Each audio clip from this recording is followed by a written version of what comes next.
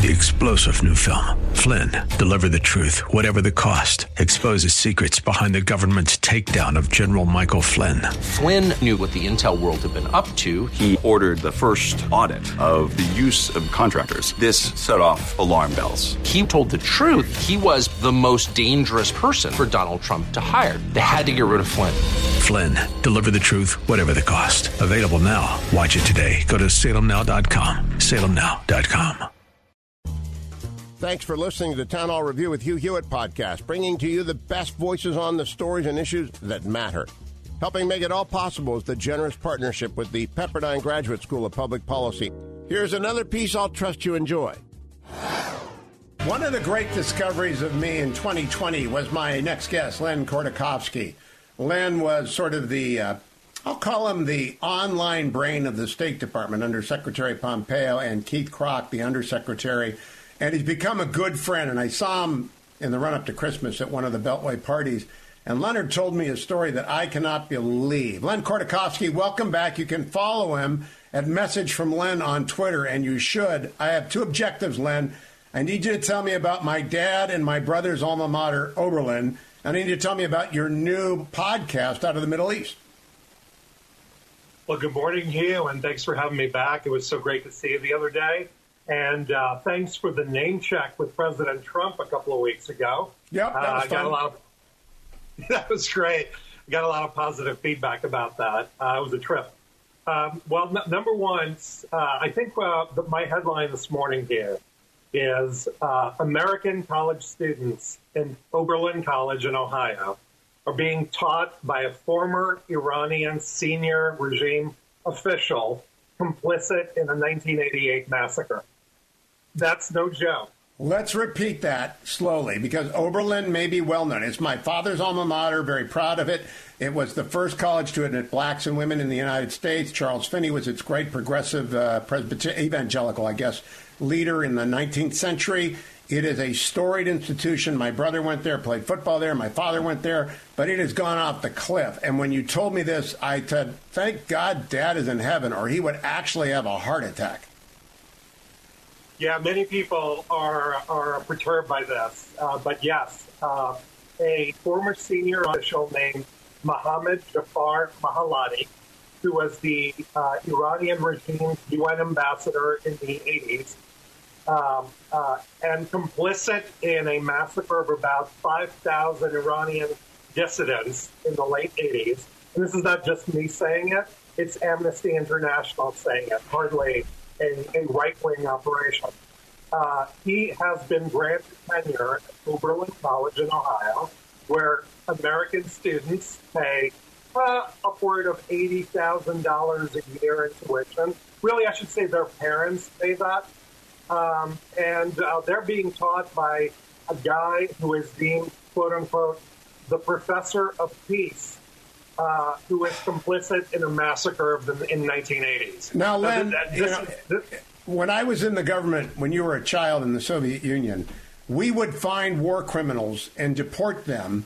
There was a special department, the Department of Justice, to find war criminals from World War II and deport them for justice. How is this man teaching, much less not being sued by every victim of a victim? Because that is possible under the Alien Tort Claims Act in the United States.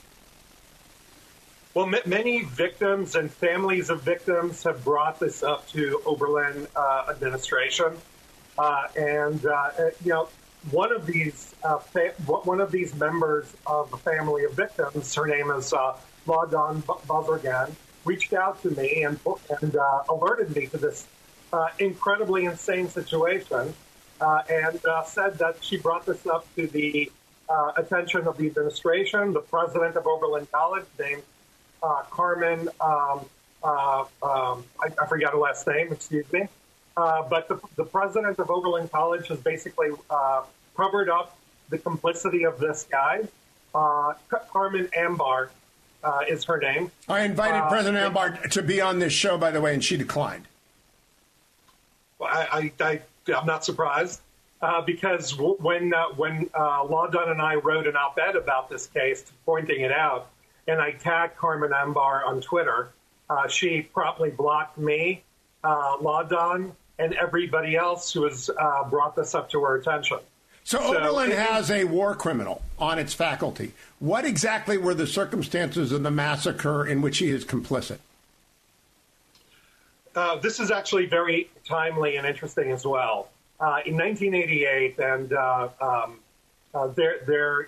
this is shortly after the Iranian regime take over in Iran, the Islamic Revolution in Iran, which happened in '79. And of course, folks, remember that the Iranian regime was born in the original sin of taking Americans hostage. Yeah. And this is the same regime that rounded up and executed political dissidents to solidify its power. One of these massacres occurred in the late 80s via something called the Death Commission, actual name, which was co-chaired by none other than Ibrahim Raisi, the current president of the Iranian regime. So this Death Commission sentenced more than 5,000 Iranians to death. It has disappeared, tortured, and committed atrocities on an epic scale. Mohammad Jafar Mahalati was part of that regime and actively covered up and minimized and spoke on behalf of the actions of that government. Was he a member of the commission or was he a flak? He was a flak. He was not a member of the commission. There were only 4 chairs. Ibrahim Raisi was one of them. But he was essentially, a guy who was in the United States, comfortably ensconced on, in his penthouse in New York, who was defending what was being done. Not to mention, the guy is an anti-Semite, an anti-Baha'i, bigot on an epic scale. Now, that in and of itself should disqualify him from a tenured position at Oberlin, but it hasn't.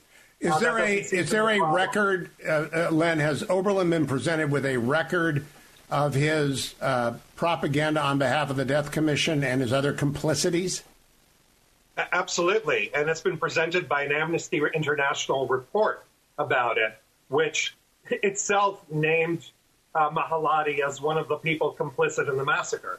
So there's no excuse here. In fact, one of our strongest supporters is the Oberlin College student newspaper, which validated the claims, and the students are with us, but the administration wants to play dumb and not hold this guy accountable. There's a board of trustees at Oberlin. Has every trustee received a packet of his complicity? You're not saying he pulled the trigger. You're not saying he actually killed anyone. You're saying he helped cover it up and propagandize its consequences away. That's right. Well, I would. So I believe the packet has been sent, but let me just put it in perspective. Assume this was happening in the 1930s or 40s or just after World War II, and we had a senior Nazi official who was excusing the Holocaust somewhere in the world. Would he get tenure in Oberlin? This is exactly the same insanity that's driving this, which makes no sense. And let me just point out that this is not an isolated case in Oberlin. Princeton has another senior Iranian official as a tenured professor in its Near East program, who was likewise a senior diplomat, quote unquote, in Germany in the 1990s, under whose watch an assassination took place of 4 Iranian dissidents. 4 Iranian diplomats were bounced out of Germany in the 1990s. This guy had to leave, and as a reward, he got tenure in Princeton. His name is Sayed Hussein Mousavi. So there's a problem in our places of higher learning, which turns a blind eye to these criminals on an epic scale. I'm talking with Len Khodorkovsky, a veteran of the State Department. Now you can follow him on Twitter at Message from Len. Why do woke faculties, Leonard, in your opinion, put up with killers of the Islamist mullah regime and not with conservatives? I mean, what is wrong? What is wrong with American faculty that they do not raise a hue and cry about Islamist regime-allied killers and propagandists, but they do get concerned about center-right faculty members? Well, I think you said it there. I think they're threatened by conservatism more than terrorism. That's unfortunate, but the perspective in those bubbles is so skewed that someone who challenges the wokeness of those institutions is a bigger threat than terrorists are actually sanctioned by the American State Department across multiple administrations, not just Republican administrations. Well, I think alumni have to stop giving to Oberlin and Princeton, and I think they need to bring resolutions to the Board of Trustees, because you're not going to move the president. She's obviously gone to ground. Len, before we run out of time, we got 2 minutes. I want to know about this new podcast as well. Well, thanks for that. But one last note on Oberlin. I would love for Congressman Jordan and Senator Portman and the entire Ohio delegation to hold Oberlin accountable and ask why Ohio parents have to pay exorbitant tuition for their kids to be taught by an international criminal. Yeah, Oberlin's private, but it's still useful to throw a spotlight on a private institution. Absolutely. Let's have them explain themselves. Yeah. So about this other project that I'm working on, and thanks for mentioning it. It's called Yalla, and basically Yalla is a new show that's in Arabic, and it's aimed at an Arabic audience in the Middle East, essentially to advance the idea of everything that's possible as a result of the Abraham Accords. Abraham Accords has been a game changer in the region. The things that are now possible for the Arab public and the next generation of Arab leaders is historic.